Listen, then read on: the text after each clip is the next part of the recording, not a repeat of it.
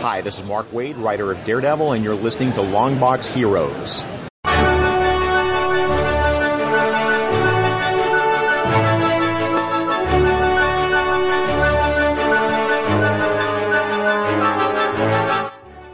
Hello, everyone. Welcome to episode 398 of Longbox Heroes. I'm Todd, joined with Joe. How we doing tonight, Joe? Better than I was 45 minutes ago. I know why, but I can't say. But at least you're feeling better, you know? Yes. It's good to yell and be angry. But it's good to be, so that I'm happy and positive for the main show. That's good, though, because I worry about you and your mental state. I'm worried about my mental state as well. So, anything interesting, or? No, we got comic book stuff to talk about. It's been a busier week than I would have expected at first. Yes, and I'm going to tell you what we got on the show today. We're going to talk about DC, but let me ask you two questions first, Joe. What do you call a dog's foot? A paw. That's right. And what do you throw at newlyweds when they come out of the church? Well, you're not supposed to anymore because it's apparently bad for the birds, but rice. That's right. We're going to talk about their paw rices and stuff like that. Also, when is it too soon to reboot, or is it a reboot? What's a reboot? I don't even know anymore. And also rumors about Marvel variant covers. Also, con news, free digital books and sales. What we read last week, which was Southern Bastards number 20, Batman White Knight number 1, and Donny Cates' new book, Venom number 1. Well, it wasn't White Knight number 1, it was White Knight number 8. But number 8. Oh, I'm sorry, I'm reading the notes here and it threw me off. I should proofread this stuff. No second takes. No second takes. I'm like Calculon and Futurama. Just splice some B-roll of me looking, confused in there. Also, what we're looking forward to this week, we have a stacked Art Attack this week. And at the end, we're going to have spoiler-filled talk of Krypton and The Flash. Yes. So let's get right into it, Todd. Yes. So we had discussed last week, I think, that DC was doing away with the digital codes in their $3.99 books. Right. And there was no announcement, it was just they were going away. And they were noticing that the books that typically were $3.99 in print, that were $2.99 digitally, are now $3.99 digitally as well. Why? Well, it appears as though very soon, I think with the next set of solicitations in July, all of the DC books are going to $3.99. Including all of the double shipping books. Which is crazy. Well, it's not that it's crazy. It's kind of what the market is bearing out. Marvel, I don't think, has any $2.99 books. No, they don't. And if Marvel is selling books at $2.99, and now, whenever they do a new number 1, they do the new number 1 at $4.99 with a couple extra pages and stuff in there. Excuse me. I'm not happy about it, but it makes sense for DC to be like, all right, well, that's an extra $1 twice a month for each of these books, whatever they're buying, I agree, but apparently what I am under the understanding is that these $2.99 books are going to $3.99, but keeping the 20-page story count. Yes. Which I think the $3.99 books were a little longer. So you're double shipping, you're upping it $1 and you're not giving me any extra pages. I don't care about the digital, code, but people do. So there's a lot going on there. You know what I mean? Like when you're just maneuvering it up $1 to me. And I'm not Mr. Comics have gotten out of control on their prices, but when it comes to the 20-page count of a comic, it's getting that I feel as I'm reading it, it's over very quickly. And as you up that buck, I don't know. This is like the very like careful area where I don't know how much more you can do is what I'm saying. If DC does their new number ones at $4.99 and increases the page count, then we have a problem. But increases the page count? Right, because then they're just completely mirroring what Marvel does. Because I think Marvel's been at 20 pages on $3.99 books for a while. Right. But do they have the digital code still? They do still have the digital code. That's the flip on it. But again, right. To many people, you included the digital code doesn't matter. Right. But I'm just saying, I'm good at 20 pages at $3.99. But what I mean is at the cutoff point is you can't start cutting any more pages at $3.99. Mm-hmm. Like 20, like, it's funny because every once in a while, like when we did like the Todd and Joe Have Issues last year and you're reading old comics and you're like, man, this is a book, you know, you're right. like, woo, you're like, no, we're not even talking about like, 36 page spectaculars.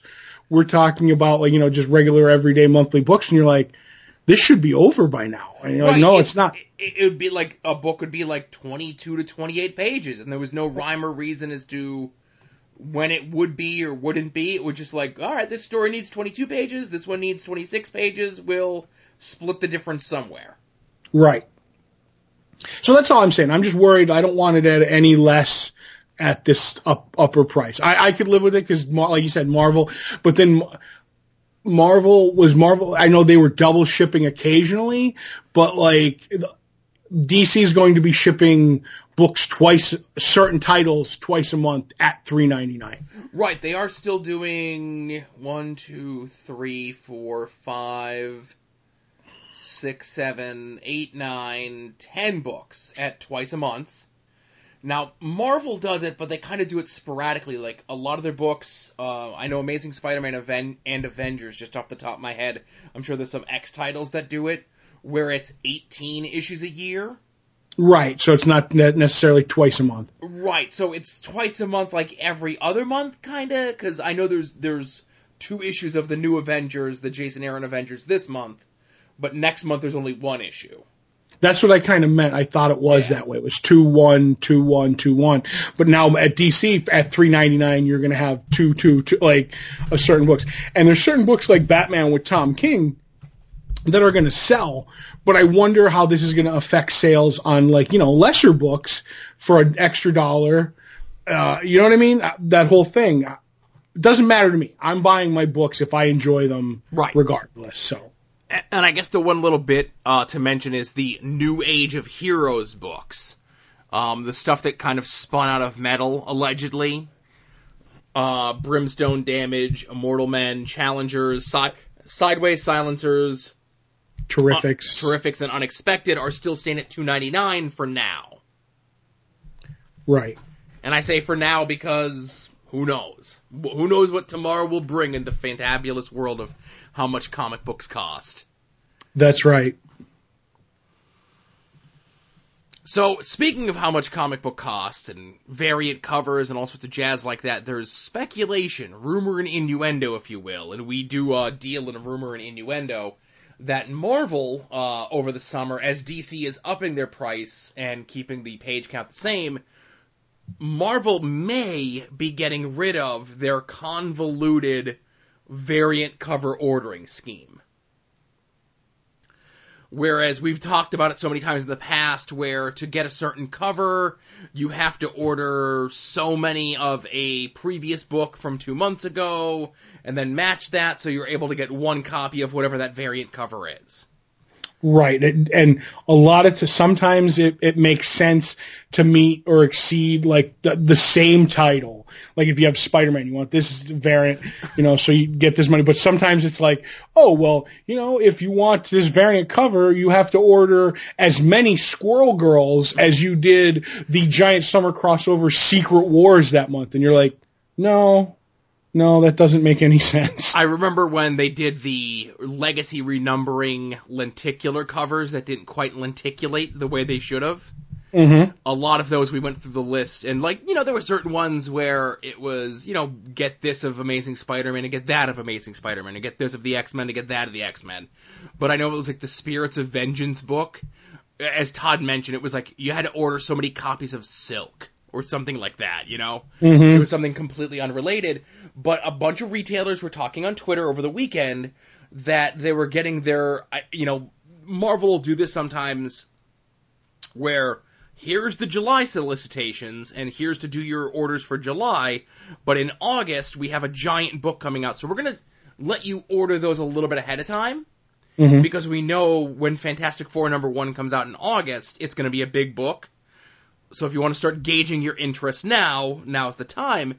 And I guess there were some retailers talking online, on Twitter, social media, etc., saying that here's Fantastic Four #1, here's like 20 different covers, have at whatever ones you want. Right, but that I'm wondering if it's going to be that way, or it's going to be the tiered way that it happens sometimes, and even DC still does. It's like a 1 in 50. You know what I mean? Now, and that's why I'm, I want to bring it up, of course, because I always like talking about that crazy Marvel cover ordering scheme that they do. But this could very well be just for Fantastic Four, so that they can do, because DC will do the things where it's like, here's 2 covers, every book has 2 covers, or most books have 2 covers. You could order as many of each cover as you want, like 50-50 variant, quote unquote, is what it would be. Mm-hmm. Where it's not like, well, to get the second cover, you have to jump through these hoops. They were saying that for all 20 of those covers, you could just order as many as you want. I want 5 of this one, 6 of that one, 20 of this one, 10 of that one. Right. With no restrictions or no criteria to meet. And that's why they were speculating that that might be the way that Marvel is doing things going forward. They could be, or it could just be for Fantastic Four. I think it might just be for Fantastic Four because they're doing the advanced solicitation, because they have Fantastic Four back, because of the wonderful things that Reed could do. We shall see. Doesn't he do fantastic things instead of wonderful things? He does. They should be the, well, Reed is the wonderful one. It's the other ones that make him the Fantastic Four. Right, the Fabulous Four, like we said. Right, the Fab Four. They're not. They don't want to get sued. Mm-hmm. Oh my goodness! Now we talk about rumor and innuendo. What's going to go on with the Marvel covers? There was more rumor and innuendo over the weekend. Oh, what? No, I just laughed at this story. But go ahead. Okay. There was more discussion over the weekend that DC might be getting ready to do another Crisis-type reboot. All sorts of rumors that they were getting rid of marriages again, that they were going to be changing characters' relationships again. I know they're currently doing things with Damian and Deathstroke, and we do need an update on how that's coming along, by the way. You want that now or later? We'll get that at the end of this segment here. Okay. But it got to be such a point that Jim Lee actually tweeted out, quote, "Rumors of reboots are ridiculous. Stop with the misinformation. Thanks, and have a great weekend." Now, granted, he didn't say that he finally has control of his Twitter account back, so that he could have been hacked. That is true. Mm-hmm. Does he know how to post a video? I don't know. I know he knows how to draw the Joker on his iPad. Yeah, so he knows how to twitch. The kids love the twitches. Mm-hmm. So, now where does that tie into the conversation that we had on the show a couple weeks ago, where there was all these Bendis adjacent type folks that were going to be coming in and doing books, like a Grant Morrison Green Lantern book, Kelly Sue DeConnick Aquaman book, David Walker Flash book, Matt Fraction Jimmy Olsen book, where it was that creator refresh thing that they were going to do. Was that people getting those signals crossed with this? It could be. I think if they had any idea for a new reboot or a start over or a fresh coat of paint or any of the other jokes we like to use on this show, they're crazy because you just came off, New 52 and then you're into Rebirth and, granted you're 2 years in, but you're 48 issues in on some of these books, because they're double shipping, as we said. But just in a world where like people are giving like the bad PR to like Marvel when they were like, oh, they're going back to renumbering and doing this, but no reboots, and it would just be much, because as a matter of fact, I was reading comics this weekend, and I was reading certain issues. I'm just going to talk about the Flash real quick. And it's like, oh, well, Zoom shows up, and I'm like, well, now, longtime reader, I'm like, is it Zoom? Is it the Hunter Zolomon we knew from pre-New 52? Was he a New 52? I don't remember. It's like, with all these reboots, it becomes harder and harder to be a long-time reader. And I don't know. I'd like some feedback from people who are new if they like, fresh starts. Because for me, it just gets more and more aggravating when I have to figure out what's continuity and what's not anymore. I get where you're coming from. And I think with the Flash, they could play a little bit more fast and loose with that sort of thing. Mm-hmm. But it's other books. Because obviously there's like all these different timelines, and I took Hunter Zolomon from this timeline, or I took, Eobard Thawne from that timeline, like whether there's reboots or not. Like the Flash can kind of play a little bit more loose with that sort of stuff. Right. But when you're talking about like the Batman stuff, or Green Lantern stuff, or whomever stuff it is. Which is funny you mention those two, because those two are the ones that pretty much stayed untouched through Rebirth and New 52, right. From the old, because you know why?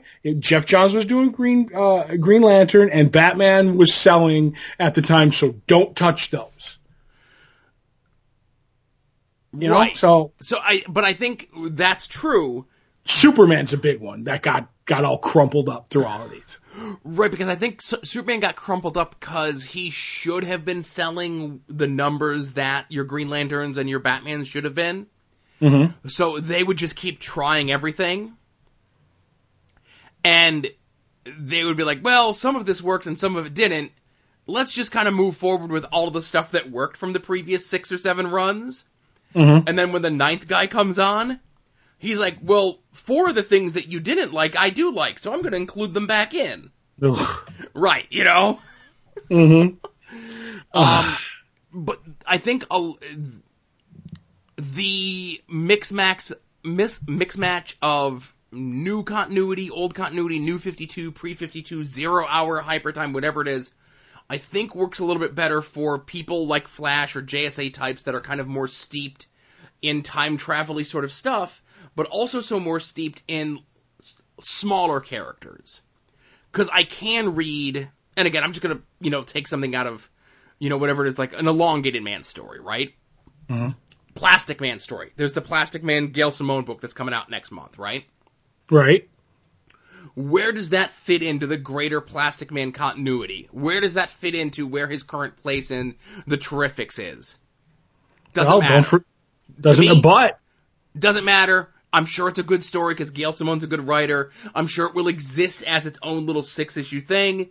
And I'm sure, it'll never be picked up on again for better or for worse just because it's kind of its own thing because Plastic Man isn't the lead of the next Warner Brothers movie or cartoon or TV show or whatever it is. Unless it's Black Label or like Mr. Miracle, like that's the thing where we're at now is like certain books you can tell seem to be their own thing, and then I don't know, I get it, and as we always say, just give me a good story, but we'll see. I just just the thought that they would even think that it's time, especially after the success of Rebirth. Do you know what I mean? Like the word of mouth, the good praise that you got. Now, of course, you came off a big stinking pile of New 52, but I don't know. You know what I mean? Like it would just it'd just be crazy. It would be crazy to go like, hey, everybody's like DC did it right. Well, you know what? We're changing it again. Like, oh my God. Like, I don't even know. Like, what's the attention span of a young person these days? I don't know. Because we're not young, Joe, is what I'm saying. 6 issues, I would assume. Oh, that many? Yes. Oh, I can't read all 6 issues. But I think that's the best you could ask for is to get someone to read 6 issues of something. Yeah. 12 now. Tom King's trying to get us to read 12 issues. Mm-hmm. Vision, Mr. Miracle, Omega Man. That's the the new 6 is number 12. Right.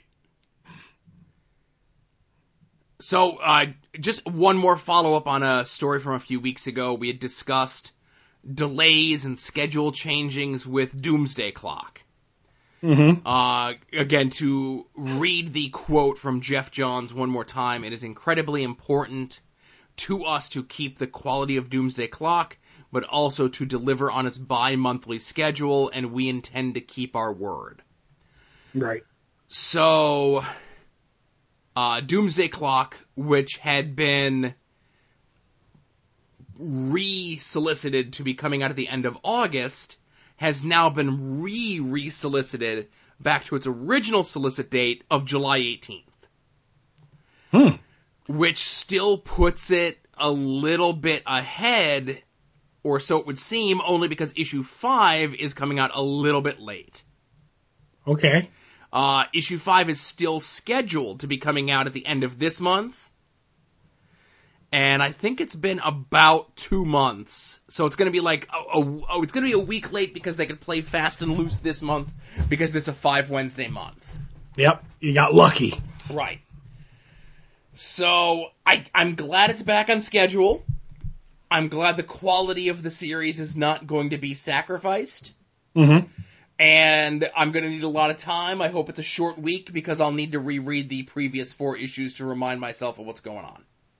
What I think happened, Joe, is they went back to the original ending, so it's back on schedule again. They're like, you know what? We had that new ending, but that original ending was really good. Let's go back to that, and that way we can stay on schedule. That's my guess, but I could be wrong. I've been known to be wrong, Joe. Right. You thought you were wrong once, but you were mistaken. Yes, something like that. Yes. So there's a bunch of conventions going on, and Todd, without hyperbole, this could be the craziest convention week in the history of convention weeks. Yes.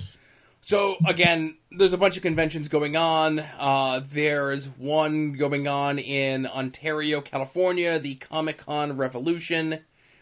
Chris Claremont, Marv Wolfman, Weiss Portacio is going to be there. Ooh. And considering to me, guest of honor Jason Aaron is going to be there. There you go. If you like your creators a little bit older, you can go to the Three Rivers Comic-Con in Pittsburgh.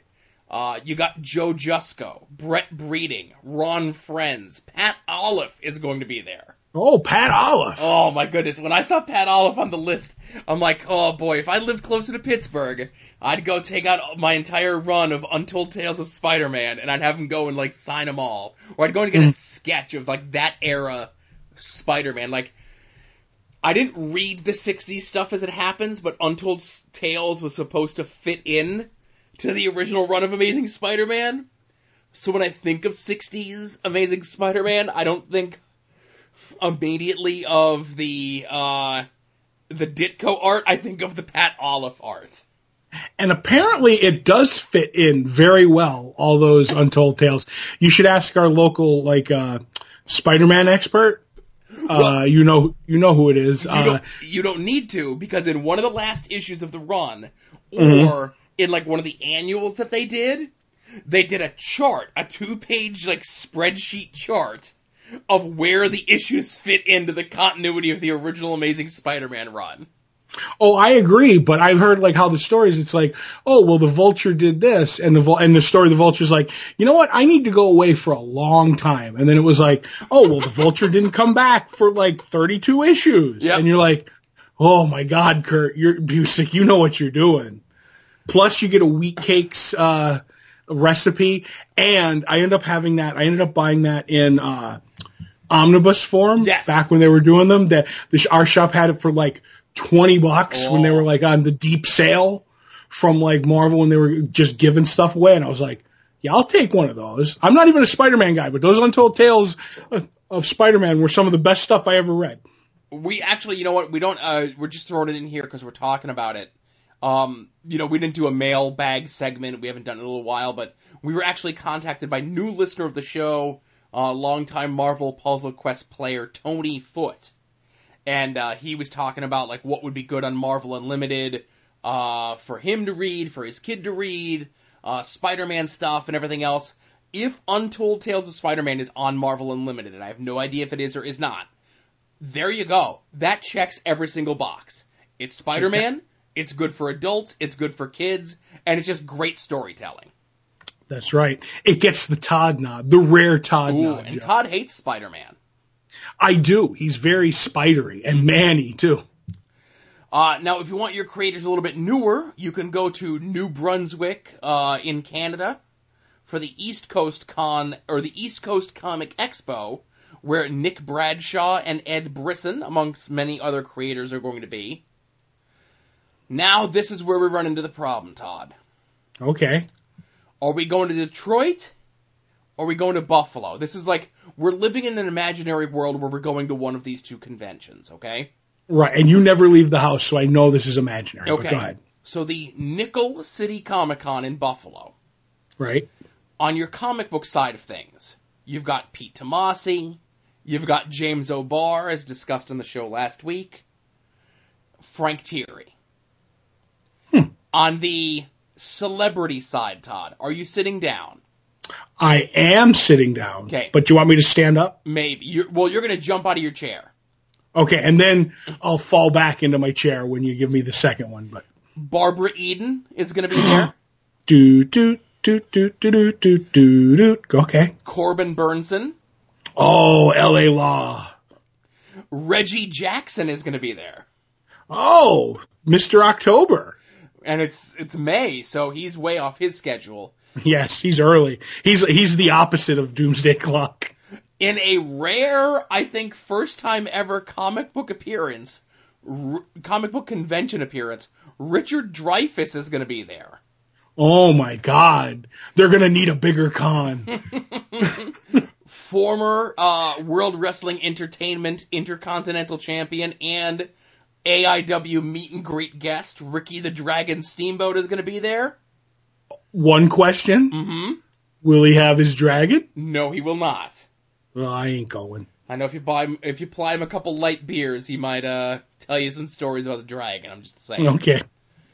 But also, Todd, I don't think it gets bigger than this when it comes to World Wrestling Entertainers. Mm-hmm. Because Jimmy Hart is going to be there, the Mouth of the South. Okay. And if Jimmy Hart's going to be there, then brother, there's only one other dude who is going to be there, man. Okay. Get your Spectrox ready, because the Hulkster's coming to Buffalo. Oh, boy, get your video cameras ready and record everything he says. Because I want to see it. He's been floating apologies through TMZ for the better part of the last 2 to 3 weeks, each one less sincere than the last. Or more sincere. You're just becoming numb to how sincere Hulk Hogan is. Or Todd. Mm-hmm. So there's the guest list. There's just the tip of the iceberg of the Nickel City Con. All right. And over in Detroit at the Motor City Comic Book Convention, Frank Quitely is going to be there. Nice. Steven Lieber is going to be there. And I won't even mention that he's going to be selling enamel pins there, but he is. Of bagels? No, of the dog. Beagles. I'm sorry. Oh, my goodness. And the happiest man in comics, Keith Giffen. Oh. Now, on the wrestling side of things, Diamond Dallas Page is going to be there. Mm-hmm. And Todd, we had mentioned this many times. Well, we had mentioned on the show that there was a bounty in the past. Mm-hmm. When there were certain people that would show up at a comic book convention, and you were going to that convention, and you get the 2 first shot with these folks, right? Mm-hmm. And it was one that we were kind of floating out there before it became the hot thing because of the current YouTube Red show. Mm-hmm. But if you are going to the Motor City Comic Book Convention and you get that mark photo with one of these 2 people, now if they're in the same booth, if they're in booths next to each other, and you get the picture with the 2 of them together, I think the world might explode. Okay. One, of course, is Sensei Lawrence, how he will be referred to by me as a member of the Cobra Kai Dojo. William Zabka will be there. Mm-hmm. But Donald Gibb is going to be there as well, Todd. Donald Gibb, who you would know from his roles in such films as Bloodsport and Ogre in Revenge of the Nerds. Oh, see, I thought you were talking about the guy from the Bee Gees. No!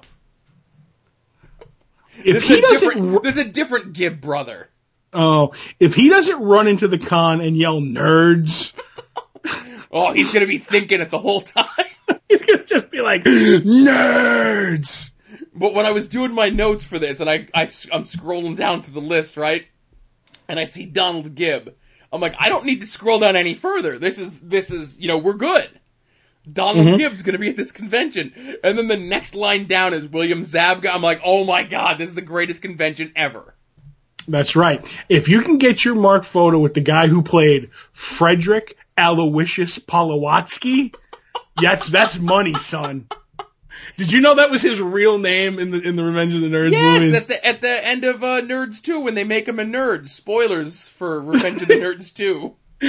Oh god, be careful. That might be our movie next month. Next week. You don't know. Oh, that's right. We'll be discussing that on Longbox Heroes After Dark this week. It could be Frederick Aloysius Polowatsky's big break right there. So, of these two cons, Todd, which one are we going to? I'm sorry. I'm going to see Richard Dreyfuss. When I go, I'm getting like a trash can with mud over it, like the mountain from Close Encounters of the Third Kind. I'm getting him to sign that. Real good guy in that movie abandoned his family to go live with some aliens. Well, wouldn't you? No. I would. I'd abandon your family to go live with aliens. But no, for me, it's the William Zabka, Donald Gibb double mark photo that I'd be going there for. But I could talk to Hulk Hogan. Like, Mr. Hogan. Write down something there. Just write down Hulk Hogan. I'm going to write down Mr. Hogan. Write down Mr. Hulkster. Mm-hmm. All right, so all these conventions, if you have any interest to see any of the other guests, they'll be in the show notes, which will be in the episode description, as well as over at soon-to-be-named-network.com, soon-to-be-named-network.tumblr.com, where you can find any of the shows in our little network umbrella, etc. of things, or anytime the folks on these shows appear on other shows. I might be appearing on another show sometime in the next week or two. Oh, really? Yes, a show that I've been on before. I know you're excited, Todd. It's a wrestling themed show, because I know that's right up your... You love when I talk about wrestling. Oh, let me hold back my excitement with both hands. Right. So that'll be... I think I'll be on that in 2 weeks. But any of the shows, of course, this show, Longbox Heroes After Dark, Profane Argument would be over there. Podvocacy, they were a little bit late this week. And I guess we can kind of say, Everlasting Minute, the minute-by-minute Willy Wonka and the Chocolate Factory podcast that Jason and David are doing. And I guess it's official that Radio Free Cybertron, which is a Transformers podcast, that Jason is a permanent co-host on. So that's now officially part of the network. It was just always on there whenever he would remind me, but he's permanent co-host, so it's permanently mentioned on the site. I didn't get a vote, but I would have voted for it to be on the network, so it's okay. There you go.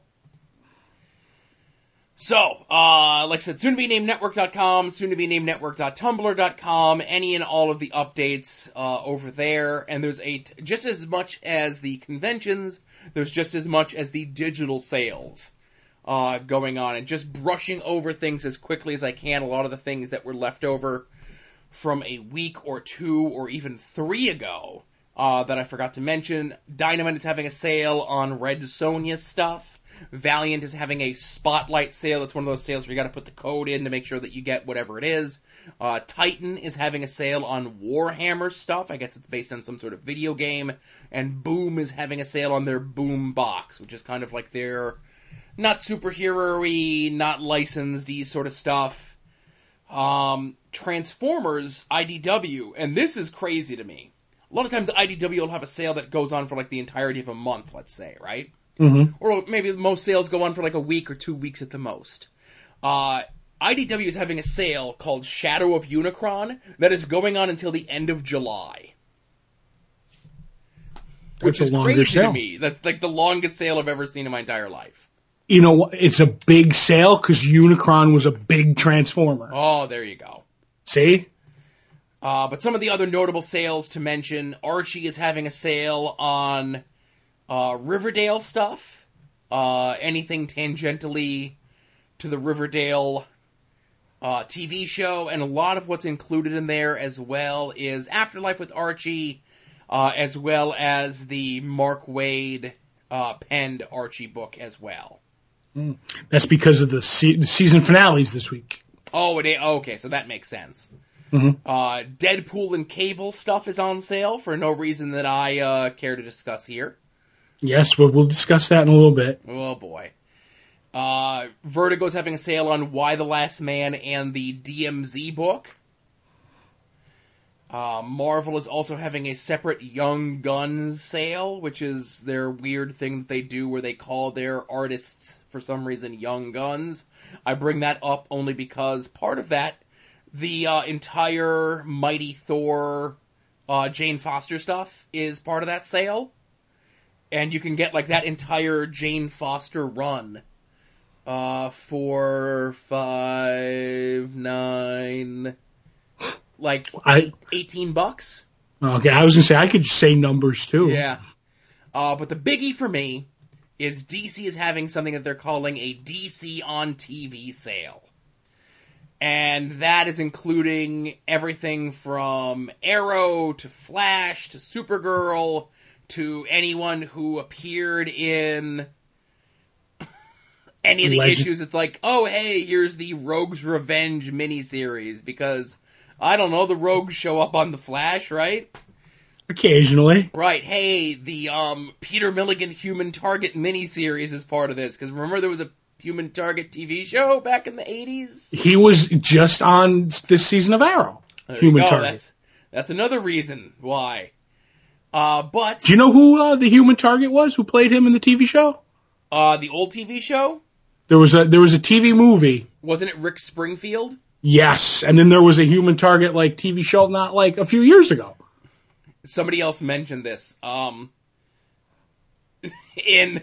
the wrestling album, the very first wrestling album that has all your favorite songs like Real American, Don't Go Messing with a Country Boy, and so on. Mm-hmm. One of the songs on there was a Jimmy Hart penned and sung diss track on Rick Springfield called Eat Your Heart Out, Rick Springfield. And I bet he did. I could sing the entire song if you'd like me to, but I'm not gonna. Rick Springfield was like, I ate my heart out and then I went to General Hospital. But included in this DC on TV sale is the entire run of Preacher. Oh, that's on TV? Well, to some people it is. Don't get deterred and say, hey, if this is on TV, I'll go watch it out. Strongest recommendation to avoid like the plague. But for $36, you can get the entire run of Preacher. Oh my God, might be one of the greatest deals I have ever heard in my entire life. And it's the newer trades that have the chronologically, like they put the miniseries and the one shots and everything else in with it, as opposed to like having like the separate trades. I don't think they ever did that. I think it was always like that. No. The first run of the trades. I'm looking at my cabinet now. Hang on, I got to pick up my microphone. Oh, good. I was worried. So it was like Trade 4 was the one that just had the miniseries and the one-shots in it. Oh, okay. Whereas with the new printings, which is the new digital printings, whatever, they put them in the release order. The Absolutes did that too. Right. Because it was different from the original print trade runs. Like Book 3, which in the past was just up to the end of whatever that was, now has the Saint of Killers miniseries and the Cassidy special in that. Mm-hmm. And then Book 4 has, I think, the Hair Star one-shot and the Good Old Boys and the Arseface one-shot. Does it end with Tall in the Saddle? Let me look. Because I remember that coming out after the series ended. Yep. which was a prequel. Okay. Book 6 is 55 to 66 plus Tall in the Saddle. Yes. Like these are like the rebranded whatever trades. So you're looking at what, 75 books for $36? And not just 75-ish books for $36. 75 of the greatest comics I've ever read in my entire life. 100%. You know, like, Preacher is top 3 guaranteed for me. Ooh. Definitely top 5. but probably top 3. There's like 2 people laughing that you said definitely top 5 for that. Right. They should make a shirt that says definitely top 5. Okay. I don't know. But I was about to say Preacher definitely top 5 as well. Okay. Both because it is definitely top 5 and because of an inside joke from me and 2 other people. Okay. Well, hello, 2 other people. Because that's the good thing to have on a podcast is inside jokes that even the other host doesn't get. Hey, do what you gotta. Right. And I am. Mm-hmm. All right. All the links to all that, the same freebies from last week. Nothing new got added as far as I know. But they somehow slipped those things in. When all of the free comic book stuff day gets put in there, I'll definitely update the list. But I always like to update that list to make sure, you know, it's as current as possible. Mm-hmm. Let's get into what we read from this past week, Todd. Sure. Have you talked long enough and your voice is all worn out and I should go with what I want to talk about? I have talked long enough. My voice isn't that worn out, but if you would like to take point on this, I'm not going to stop you.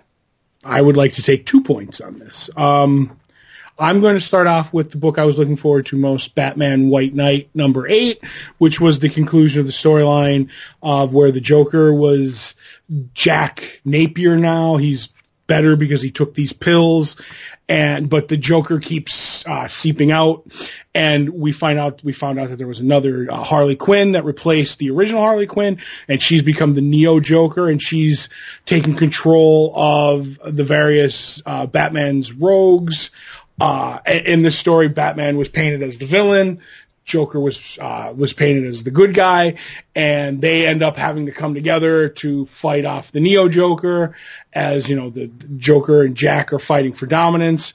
I really enjoyed it because there was a lot of the Bat characters team up, and they attack Neo Joker and the rogues. But what I do like is everybody gets their own Batmobile, and their Batmobiles throughout the history of comics and movies. So there's like a Tumbler, there's a 66 Batmobile, there's the original Batmobile from like the original Batman comics with the big bat head on the front and everything. Sure. So it's fun to see all that. Like Sean Murphy had a blast drawing all of them, and they go up against just all of it and how it comes together, what the White Knight is, because they were portraying the Joker as the hero, and is he the hero of the story? Is it Batman? Is it somebody else?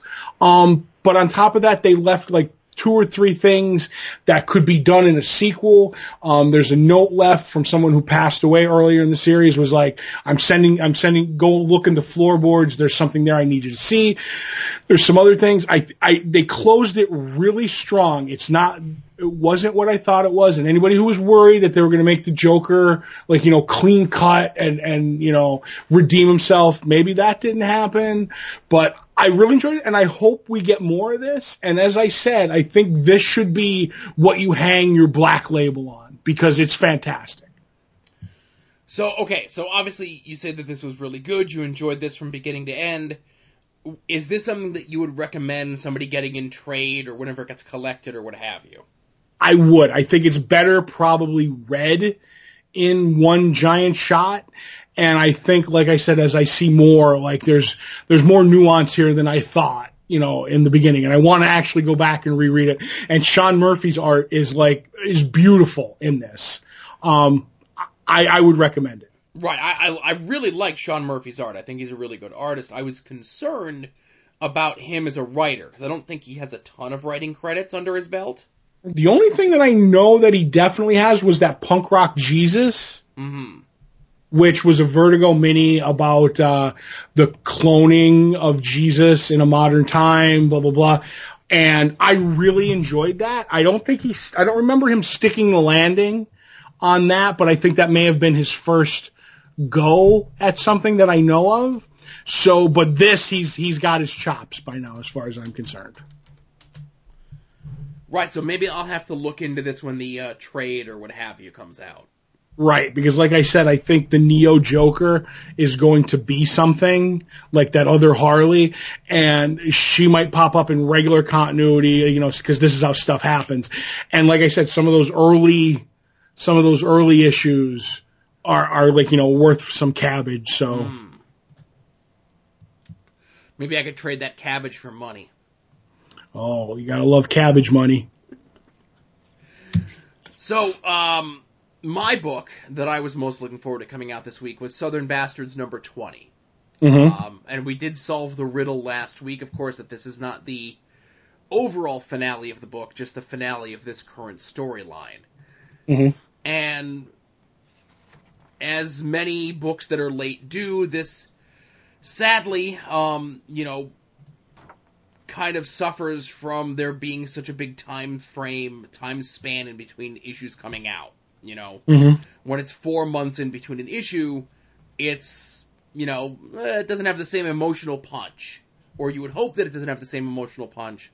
But this is a book that is all about that punch, if you will. Especially punches, yes. Right. So, I completely forgot about the Mountain Man and how Boone and how he interjected himself in all of this and everything that happened. And Coach Tubbs is kind of on, like he just got rid of fake Burt Reynolds, and now he's, or I said Coach Tubbs, but Tubbs is the guy from the beginning. His daughter Roberta is the one who comes to get Coach Boss, and now he's kind of over a barrel, Coach Boss. And Roberta has also just been shot by Boone. Mm-hmm. We've got these three disparate personalities here, and Coach Boss is attempting to get away. Does he get away? Does he get away with his crimes? Or does he kind of get one over on Roberta? And that's essentially what the main crux of this is. I don't want to spoil it, only because I think this is a book that, when it's all said and done, and I know the trade of both the entire collection and these last 4 issues are coming out here soon. I think the last trade is coming out next month, and then the entire collection of everything is coming out shortly hereafter. I liked the way that it ended. I wouldn't want it to end this way, but if this was the final issue, I think it kind of sent things out not in the most satisfying way, but at least a character or two got some closure. I would disagree on that if it was the end, because there's way too much there's a plan laid out. Right, there's a lot there, but if this ends up being the absolute end, I'm not going to be happy about it, but at least one person got a somewhat satisfying conclusion. Right. I enjoyed it. I'm with you. It suffers from, being late, like the emotional punch, remembering the story, all of it. The one thing that I do know is that in this run of comics, Jason Aaron hates trees. He does. You go all the way back. You go all the way back to early in the run when the tree by the grave for the Tubbs gets hit by lightning, and then something in this happens to a tree, and I'm like, man, in Southern Bastards, Jason Aaron just does not like trees. But I like I said, I enjoy it. I want to see where it goes from here on out. And just spoiler free, it is one of the most violent issues I've read in a long, long time. Just very just fisticuffs all around. So, but yeah, I enjoyed it. Right. It's been an enjoyable book. I highly recommend it. It stinks that it took so long to come out, is all. But when you're writing Avengers, you're writing Thor, you're writing all sorts of other things, those books sometimes take precedence over the vanity projects. Yep. Last but not least, did you read Venom #1? Yes, I did. Okay.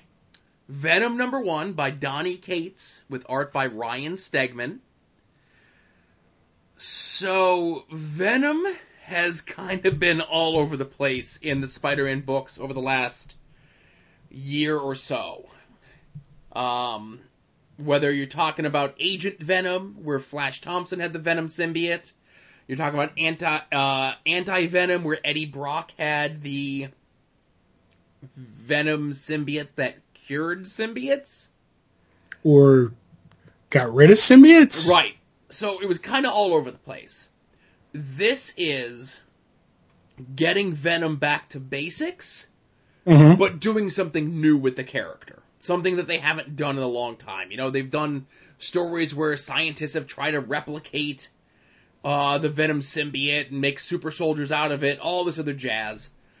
So, I mentioned super soldiers because they do a gimmick in this where we learn that Eddie and the Venom symbiote, of course, are always at odds, and Eddie is starting to see the symbiote's dreams. Which the symbiote never had before. Right.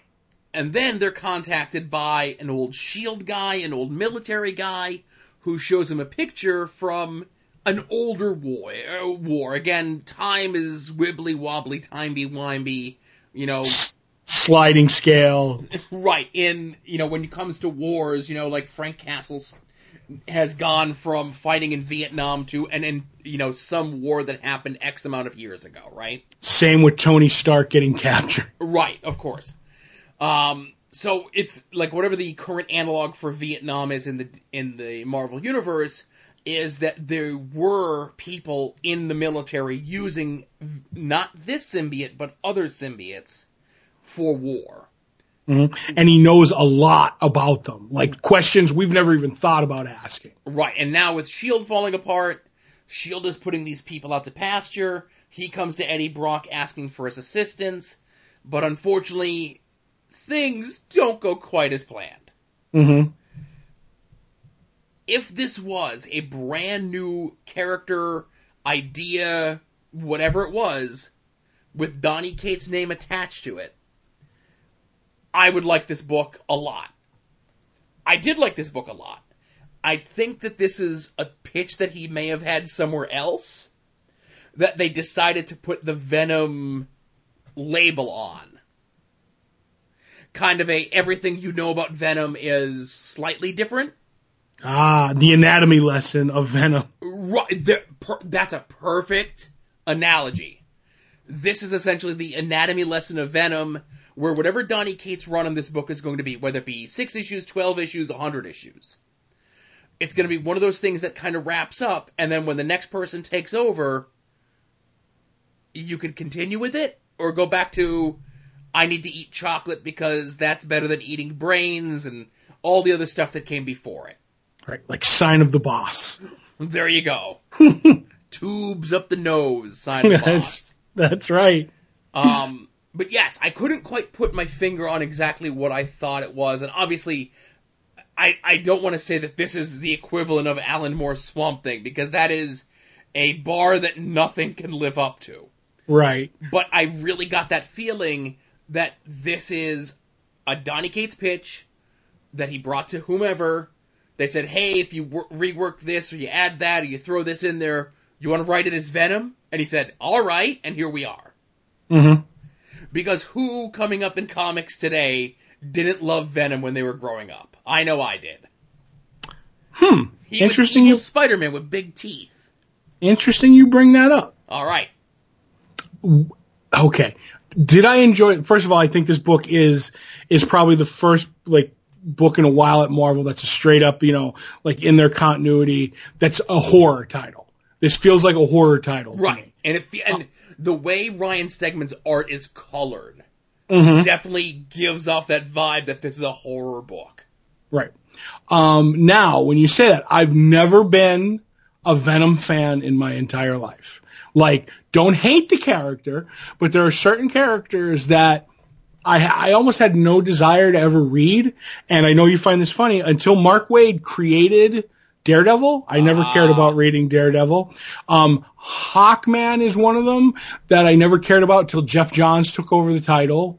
And Venom is one of them. I enjoyed this book, but because it's a character that I feel so apathetic about, it took a great story and knocked it down a little. Do you know what I'm trying to say? Like, cause I never could get into Venom. Am I going to keep reading this? Yes, cause it's a good story, but there is a part of me that just goes, it's Venom. And I don't know why that is, but there are characters like that, and that's where I am with this book. I think it's a great horror title. I think it's great, but Venom leaves me a little apathetic as a character.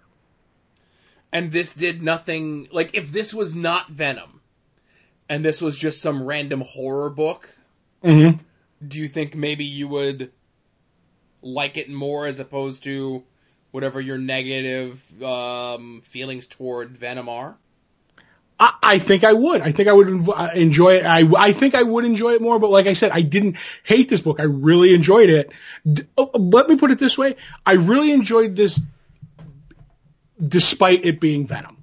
That's the best way I can put it. Gotcha. I know that sounds weird, but I don't know. Do you have any characters that are like that? That you're just, like, if Donny Cates or somebody took over and you're like, I'm going to read it, but I just never had any interest in this character. And see, that's the thing. There was a lot of characters that were like that for me. But different writers coming onto different books and me trying different things have kind of made me like, it's so funny to say this, like, I was into Venom growing up, but that was probably because I was into Spider-Man, right? Right. Whereas a character who was, you know, of the same ilk as Venom during that time, Ghost Rider. Never cared about Ghost Rider. Never read a Ghost Rider comic book. Didn't care when Ghost Rider showed up in a book. It's not like I hated him. It was just like, yeah, he's over there, right? Then when Jason Aaron wrote that Ghost Rider book, I'm like, hey, this Ghost Rider guy's pretty cool. Could I ask if was Jonah Hex one of those with Jimmy Palmiotti? Okay, Jonah Hex was someone who I was barely aware of.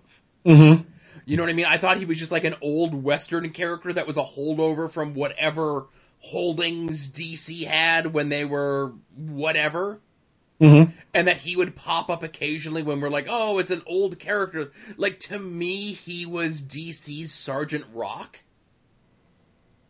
Right. It's like, oh, here's a guy from an old war comic, and if we want to ever do some sort of throwback to our old books with our superheroes, we have this war character. Right. If we're going to do that era, we're going to do the X character. Right. We have this character in our back pocket that we could always use, you know? But yeah, Jonah Hex was like that for me, but it was like it was more so. You would agree with me, Todd, at least in the most of the world, that Jonah Hex was not as popular as Venom or Ghost Rider in the late 80s, early 90s. Right, but he was at least as popular as Daredevil was for me, so. Right, and see, I'm joking. Now, another thing is, I didn't really start reading comics like all the time until like 88-ish. Right. I'm a little bit younger than you. Right. Well, I came into Jonah Hex a lot later, but go ahead. Right. So I missed the heyday of Daredevil. I didn't get into Daredevil almost until like 1996, like well after all the Frank Miller stuff and all the, you know, at the time what people consider the golden age of Daredevil stuff, you know? Exactly, and that comes to me with Daredevil, is everybody talks about Daredevil. And when I went back in the year 2000s-ish, right, and they're like, oh, you have to go back and read Daredevil, I was like, I'm like, I've seen all this. Like, this isn't that great. I put my mind in that it was X year, but at that point, I'm like, so many people have ripped this off that it's not special anymore. To me, not having never read it back in the day. I'm sure most Venom comic books from the late 80s and early 90s, if read today, don't hold up and are probably borderline not good. What? Except for Sign of the Boss. And I'll say, the Cullen Bunn run that he did on Venom maybe about 4 years ago, where it was, you know, Flash Thompson, and then they had he was living in Philadelphia, kind of get him away from the whole Spider-Man stuff, and that was more horror-esque. See, and that's funny, that's something that Cullen Bunn didn't get me to come over. You know what I mean? I was a Cullen Bunn fan, but like I said, coming off Thanos with the shine of Thanos being one of my favorite characters, that made me like Donny Cates more. So him on Thanos gave me the ability to try Venom. Like, honestly, if Donny Cates wasn't on Thanos before this would have never happened. I feel I'm the same way. There's been many, many different writers that have come onto a Venom book, and whatever my affinity for Venom was growing up, it took Donny Cates, since Cullen Bunn, like I said, his run on the book ended about 4 years ago, and he even teased it. It's like, hey, all these threads are going to pick up somewhere down the line, and they just never did. Mm-hmm. I never thought, and we're talking about Cullen Bunn just as an example, I never thought I would have read a Magneto solo book, and you convinced me to read that. That book was so good. Right, and it's great. It's a great book. That, toward the end, unfortunately, kind of gets bogged down by whatever, like, Marvel, remember Marvel Axis, Todd? Yes. Secret Wars brought that down again, too. Remember, Secret Wars brought as good as Secret Wars was by Hickman. Man, that killed a lot of books. Yes, it did. Oh boy. Ugh. Anyway, Venom was really good. Donny Cates is on a roll. Right. Honorable mention for a book. I know we're running long here, but I haven't looked at the clock. Suicide Squad number 41. Basically, really quick. Written by Rob Williams, art by Eduardo Pesquia. I don't know how to say the name. But basically, someone has kidnapped Deadshot's child, and it's Cobra, the terrorist group, and they're going to take the dead Cobra leader and put them in his kid's body to punish him for something that happened earlier in the run.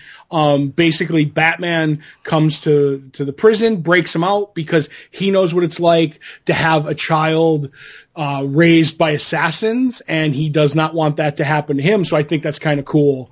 But in the end, Waller's like, I need Deadshot back, so she decides to send out the Suicide Squad.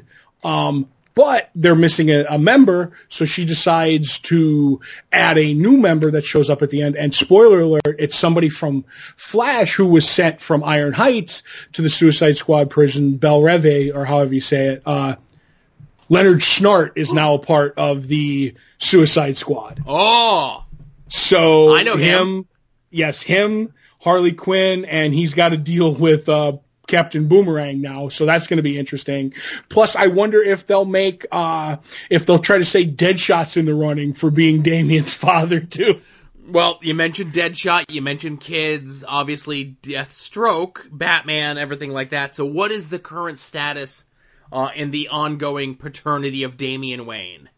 Right now, it's still Batman is the father, but Talia al Ghul has shown up to talk to Deathstroke to say, we have to talk about our kid. So it's like, so Talia's saying that it's theirs, but we have no definitive proof yet. So I'm going to say it's still Batman's with we need a Maury episode with Deathstroke, Talia, and Batman. Maybe. Talia is Jericho's mother. Mother, yes. That could be it. Who knows? So that's what we read this past week. Let's get into what we're looking forward to this week. If you head over to longboxheroes.com, every Tuesday around 5:30 Eastern Time or so, we put up the poll post, which is a link to all the books that are coming out this week. Short version. We do two things with the list every week. One, we attempt to guess what the other is most looking forward to coming out this week. I think I'm still in the lead by one correct guess. We are also keeping a dollar amount tally of how much we've spent over the course of the year on comic books, less supplies, bags, backs, boards, boxes, etc. I don't even want to talk about these numbers. I know Todd doesn't either.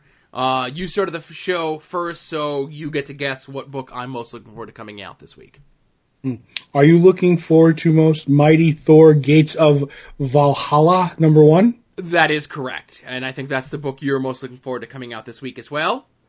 It is also the book I'm looking forward to, even though it's not my misspelled Gideon Falls number 3. Oh, I didn't even notice that. It happens. Oh my goodness, there you go. I'm not fixing it, I'm leaving it incorrect. What? And I also want to mention, Todd, I was going to bring it up last week, but I forgot to because we got off on the track of other things. When the pull post comes out, I'm inundated by people attempting to guess what the books we're looking forward to coming out are. Are you really? Yes, I get private messages on Facebook and Twitter from people. To those people I say, I do thank you for interacting, but I also say you should tweet those, or you should put those things in the comment section of the website. That would make everyone happier. We do have a comment section. That's right. You wouldn't know it by the tumbleweeds rolling through, but we do have a comment section. You're not supposed to acknowledge it, Todd. Oh, I'm not? No. Okay. While you're over at longboxheroes.com, you can look at all the stuff that Todd and I have done in the past. Past episodes of this show, past episodes of After Dark. We've got quite a doozy coming up this week. It's almost like there was a different person on that show other than me. The Joe that you're hearing right now. Well, Todd and Joe sorry. I do say sometimes there are two personas in you sometimes. That's all I'm going to say. Just two? Just two that I know of. Okay. Living a double life. Oh, that's rich. Yes. So, Todd and Joe have issues, the smash sensation of 2017. Everything Todd and I have ever done on the internet exists over there at longboxheroes.com, as does our store, which you could purchase shirts and stickers and pins with our fancy logo on them by our good friend and DC Comics artist extraordinaire, Tom Derinick. If you don't want a pin, don't want a sticker, don't want a shirt, or you already have all of these things, you could purchase anything else to your heart's content through our Amazon click-through. Anything that you purchase through there gives us a little bit of a kickback, makes us feel good about ourselves. Some of the notable purchases from this past week, someone purchased the, digital singles of Camp and Because the Internet by Childish Gambino. Someone also purchased the Optimus Prime Annual and the aforementioned Donny Cates Venom comic book. I always like when someone has figured out how to connect their Comixology and their Amazon together so we can get those kickbacks. It's like we're a comic publisher when that happens. We get paid for comics. The only way that's better is when someone does the Amazon equivalent of the Kroger meat scam, where they buy a gift card through our click-through and then use that gift card to buy something else. That's fantastic. I recommend that to everybody. Which I assume the person who purchased the $15 gift card did that same thing. Mm-hmm. Somebody also purchased a Kindle Amazon Fire tablet, a fine product. I heard they don't have a lot of storage, but the one I bought didn't. Anyway, somebody also purchased a bunch of books on the ketogenic diet. And all I know about the ketogenic diet is sugar is bad. So I'm out. Ketogenic diet. Mm-hmm. Oh. Okay. You alright? Yeah, I got nothing for that. I almost had a keto joke, but no. I let it go. So thank you for all of the purchases through the Amazon click-through. It does make all of us happy the end of the month when that Amazon check rolls in. Yeah, that huge check. Yes. So, Todd, do we have any art attacks this week? We have a whole bunch, son. Mm-hmm. Jason Sandberg sent in another work in progress of a Joe Sinnott version of Mr. Fantastic. It's very nice. He's learning to use the Apple Pencil, which I don't know why you would draw with an apple, but whatever floats your boat, I guess. But still very nice. Also, Julio_DA sent us a Cena Grace Little Depressed Boy sketch that he got in looks like his trade paperback. Okay. And also... Off there, Julio, tangentially part of the network, as he was 1/3 of the Talkin' Gimmicks podcast, which I promise will be coming back any day now. And if you follow Julio on Twitter, as Todd mentioned, Julio_DA, he tweeted him opening up a full box of the DC Cosmic Cards set. Mm-hmm. And he got like 4 holograms in the box. It was awesome. That's fantastic. What year was that set? 93? I think we talked about this in the shop before. This was during the time when Skybox, aka Upper Deck, released the DC cards because Marvel was having such a success. But because of rights issues, they couldn't include Batman or Batman-related characters in the set. That's right. I think even when they talked about Nightwing, because that fell under Titans, they were like, he was once part of a duo that was dynamic. That was like the closest they could get. Oh, and Marvel had 3 card companies they bought at that time. Oh my God. There was like Impel and something else. It was a bunch of nonsense. But wasn't there also like they had to use a design on either Nightwing or Robin that was in like a promotional Don't Do Drugs ad? So, I forget. Something silly like that. I'm sure somebody will correct us on that.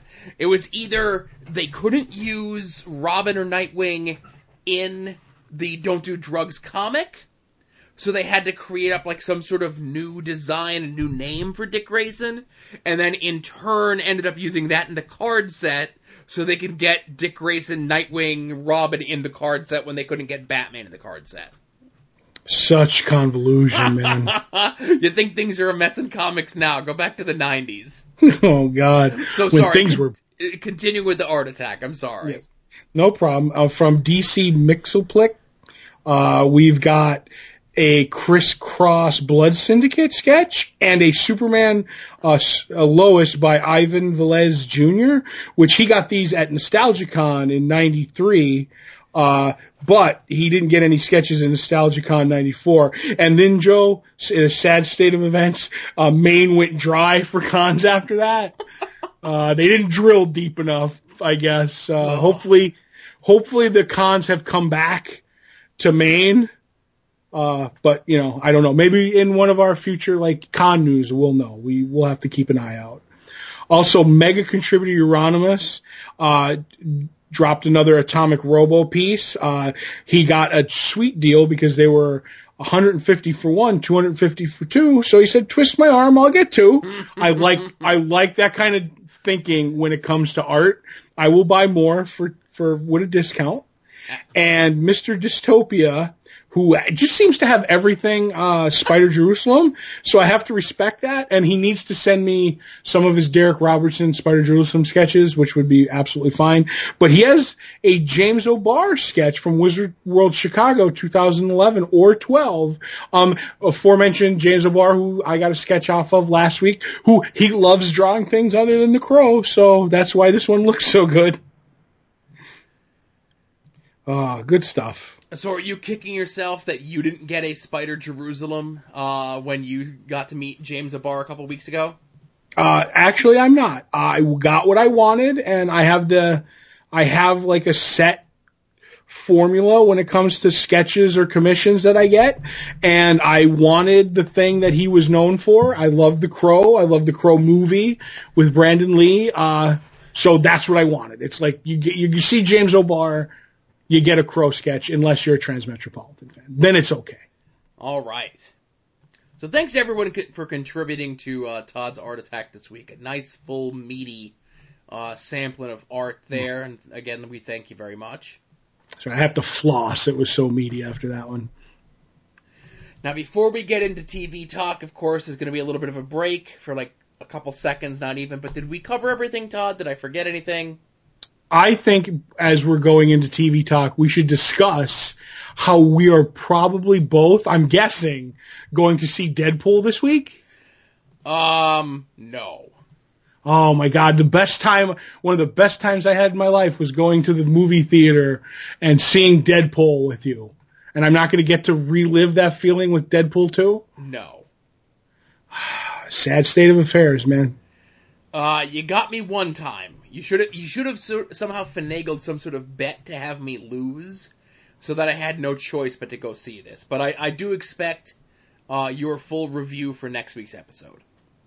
Okay, it's good for the show, you know. Uh-huh. That's all I'm saying. Yep. That's all I'm saying. Yep. Fool me once. If by fool you once you mean give you the definitive Deadpool with the old double R, then you were totally fooled. I'm good without that in my life. I know. I'm doing all right. And the sad thing is I really enjoyed the Deadpool movie, so I want to see it. And you'll talk about that next week. All right. That's a thing that you're going to do. Maybe I won't see it now this week because I have no good friend to go see it with, but I'll get around to it. No fancy gentleman you could bother? Maybe I will. Maybe I will. Maybe I will. You could wear your Bullet Club schmatas to cover how far back your receding hairlines are going. Whoa! I have a Bullet Boys t-shirt I can wear. Oh, you do? It says "Smooth Up in Ya" on the back. I have an LA Guns one, but that's not Okay. All right, so that's enough vamping about nothing. TV talk. Krypton. We are reaching the end. I think there's, only 2 episodes left? Yes. And I thought this was a really good episode. I thought this was a very intense episode. Yes. The relationships continue. The deals continue to be made. The woman with the Elsa mullet from Frozen. You know Elsa from Frozen has a mullet. She's the leader of Black Zero. Mm-hmm. And they convince her to get on board to bring down Brainiac. It's kind of like your A-plot. But to do so, she wants to have Darren delivered to her. That's the guy who, has kind of been doing all the political machinations. He was the one that was trying to bring down the voice of Rao, and then has been kind of revealed to be like a sniveling little twerp. But with good intentions. With good intentions. We get a little bit more of the backstory of what's going on with Adam Strange, how he may not have been in this time frame using the Zeta Beam with the knowledge of the folks in charge of the Zeta Beam. Right. I like that too because they show that's his girlfriend Alana, who he ends up marrying. He's talking to, and Sardax, I think, which is her father. Right, her father. So Yes. it was interesting to see there. But that whole thing with that made me think, because he stole the Zeta Beam, that every time I'm reading it was like, we need a quick change for Booster Gold. You said it last week, and this episode really hit home even more, that this Adam Strange is almost pretty much an analog for Booster Gold, and I'm okay with that. I am too, but it's kind of annoying, like the way, as much as I love the Atom in Legends of Tomorrow, when I found out that was originally supposed to be Ted Kord, I was like, man, I would have liked Brandon Routh as Ted Kord. But what are you going to do? And this was probably one of those things where it's like, because remember years ago there was supposed to be a Booster Gold TV show on Sci-Fi? Mm-hmm. What if that was this? That's not a bad thought that it morphed into this. They were like, let's do a thing where we take that Booster Gold show, make it Adam Strange, but then make it about Superman's grandfather, but not his grumpy grandfather. That's what the kids want on Sci-Fi. It's like how Titanic meets Frasier became Police Cops. Yes, pretty much. The men behind those badges. Police? Cops? I'm doing the hand thing that they do in the show, in the episode. I know you are. And then there's your A, there's your B, and then your C plot is Chem, the bartendery kind of I look like Loki from the Marvel Cinematic Universe. But handsomer. Let's not go crazy. Mm-hmm. Slightly less oily than Loki. Right. So he wants to find the girl who is now one of the daughters of Rao, I guess. I call them the Rao nuns. I thought you were going to say the Rowettes. That would be great. Mm-hmm. And he sees that she is doing well, but she is so far into whatever the voice of Rao, now Brainiac, is.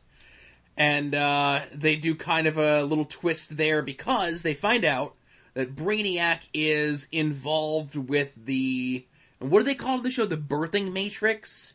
Yes, the Matrix. The Matrix, which is how people are born on Krypton, which is a little bit of a holdover from the going all the way back to the John Byrne stuff when they did that reboot back in '86, but more so even to the current DC Cinematic Universe, because Seg and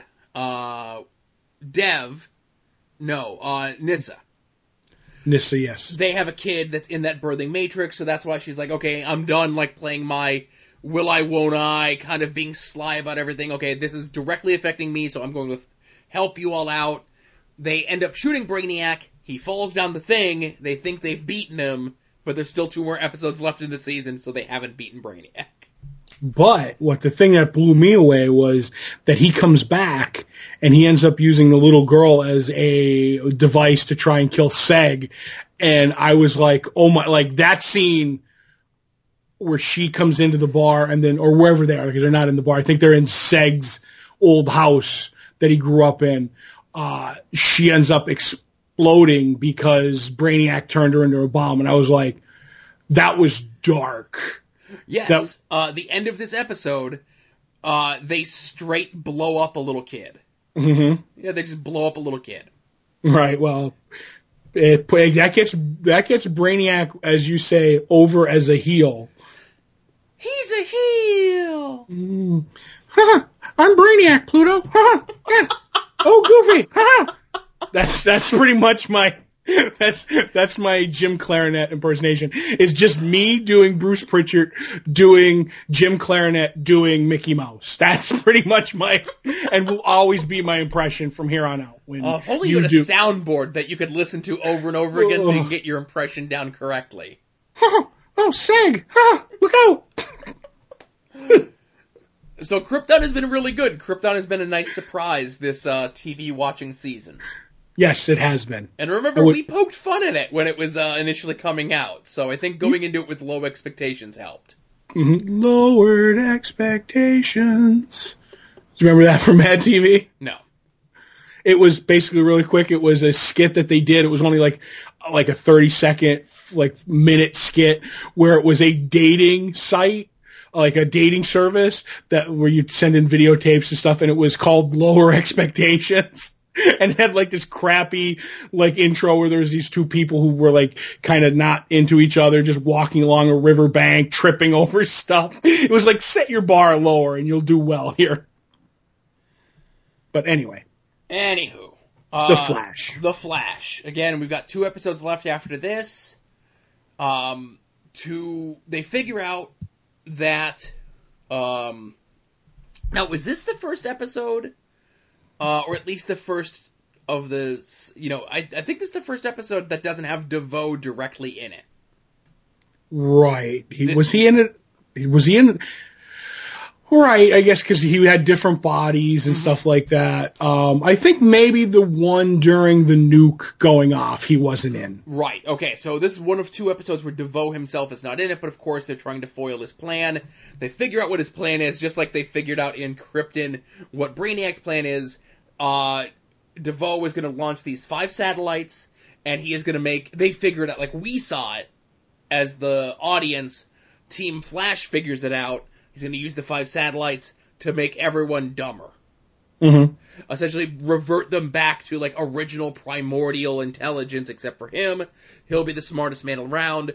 They recruit Amulet Black, more on her later, to assist them in bringing down the satellites because of her funky metal control power.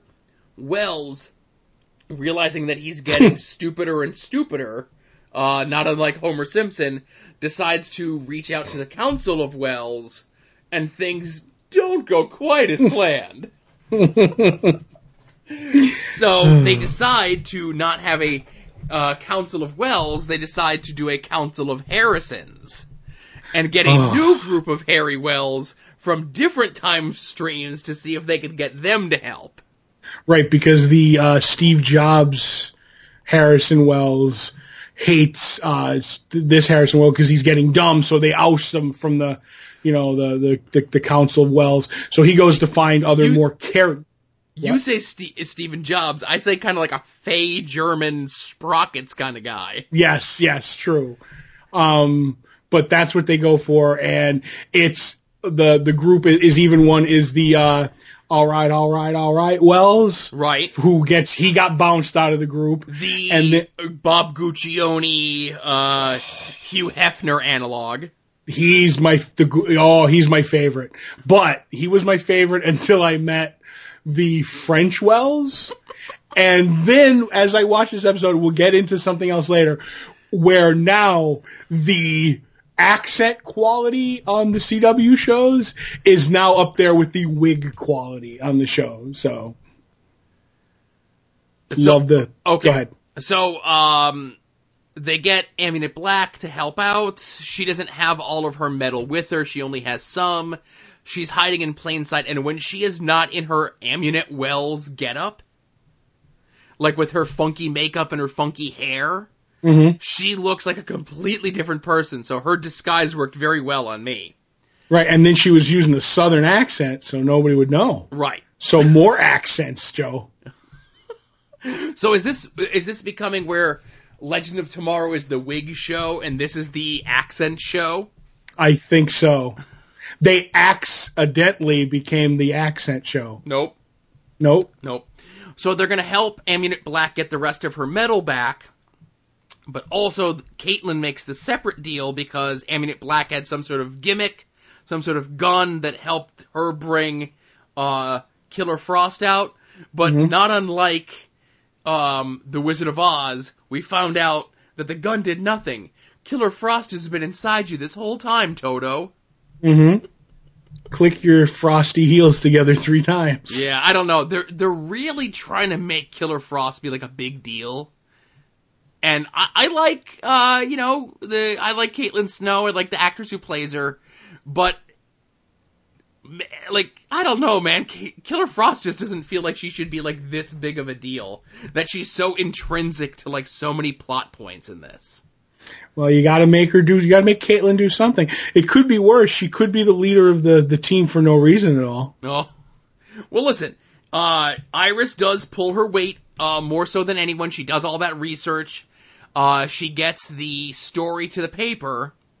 And by the paper, she means, I guess, like, whatever this world's equivalent of social media is, because now that the story is out there, everyone is something at social mediaing at her. That whenever they see DeVoe, she knows. So now DeVoe can't hide from them. That's right, even though he can teleport and be invisible and change shape and all the other things that his powers do. But what are you going to do about that? But listen, Todd, what people came to listen to this episode of us talking about The Flash for was all the Harrison Wells stuff. Yes. So are you talking about Sonny Wells? Yes, Sonny Wells was my favorite. Essentially Tom Cavanaugh doing an impression of Christopher Walken with sunglasses on. Yes, fantastic. The fact that their holograms kept crossing over into each other. I thought I loved the Council of Wells until they met the Council of Harrisons. The only thing that would have been better was if they had Apocalyptic Future Harrison there with his intense technology that was merged with his body. We only had enough budget for the special effects to do a guy with a tube hanging off of his side and glued to his face one time this season, Todd. Well, if he had it up they did it to the side of his face because they had it up his nose, they would have got sued by Tom. But yeah, I don't know. They couldn't afford that, so they could afford a jumpsuit and some tinted glasses, so they were good. And the only thing the French Harrison needed was a baguette at some point. What the hell were we... We're talking about Last Action Hero when he shows up with the groceries and he doesn't have a loaf of baguette sticking out of the top. The well-packed groceries. They did that on Flash last week. Yes, they did. And we forgot to mention it. When DeVoe comes home from the store and his wife finds his journals and everything, and he comes to the door and he has the groceries with the baguette sticking out of it. French baguettes. Chocolate baguettes. Oh boy. You didn't know where I was going with that one. Yeah, Pluto. All right, we are all over the place. We're punch drunk. It's been a Yep. long night. I will say this. I don't know who Tom Cavanaugh's representation is, okay? I don't know who his agent is. I don't know who handles his affairs. He should be going on tour, doing a one-man show of all of the different Wells characters that he's done. The Wells monologues? Yes. Yes. I would go to that. I would go. I think he gets a paycheck for every Wells that he does on The Flash. That's why he's like, oh, I have a French guy. I have an Italian guy. You're like, okay, I get paid by the accent. I can only hope that they were inspired to do this by seeing one of his old headshots. You know when they would do the headshots where it was the 4 different things where it's like, here's me as a fireman, here's me as like a scientist, and here's me as a this, and here's me as an action guy, or whatever it is, you know? Mm-hmm. I would be down with that. They found one of his old headshots like that. They're like, what is this? You're a French guy? You're an Italian guy? Let's work this into the show. Do you still have those costumes? No. We'll figure it out. I'm telling you. Tweet Kavanaugh. Yeah. You gotta. Is Tom Cavanaugh on Twitter? Let's see. He's gotta be.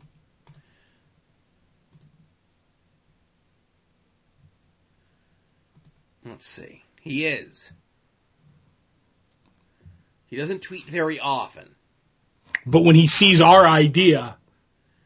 Right. And by our idea, I mean mostly mine because I inspire you. Have you thought of doing a touring one-man show of all the different Welleses? It's the plural of Welleses. You play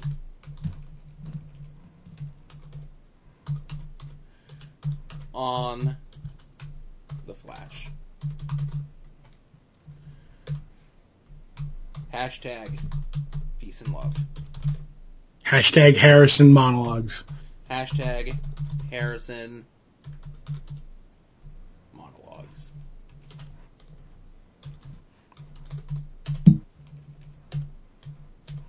All right, so let's see if we get any traction on this. And if he does it, we should get front row seats to a local showing. Oh, absolutely. Mm-hmm. So, is that everything? Unless he gets back. Everything. Unless he gets back to us instantly, which I doubt. No, I don't think he's gonna. All right, I think that is everything. All right. It's been a long day, everybody. Thank you for bearing with us. A lot to discuss, a lot to unpack this week. For episode 398 of Longbox Heroes. For Todd, this is Joe saying we'll see you all here next week. Remember, be a faucet, not a drain.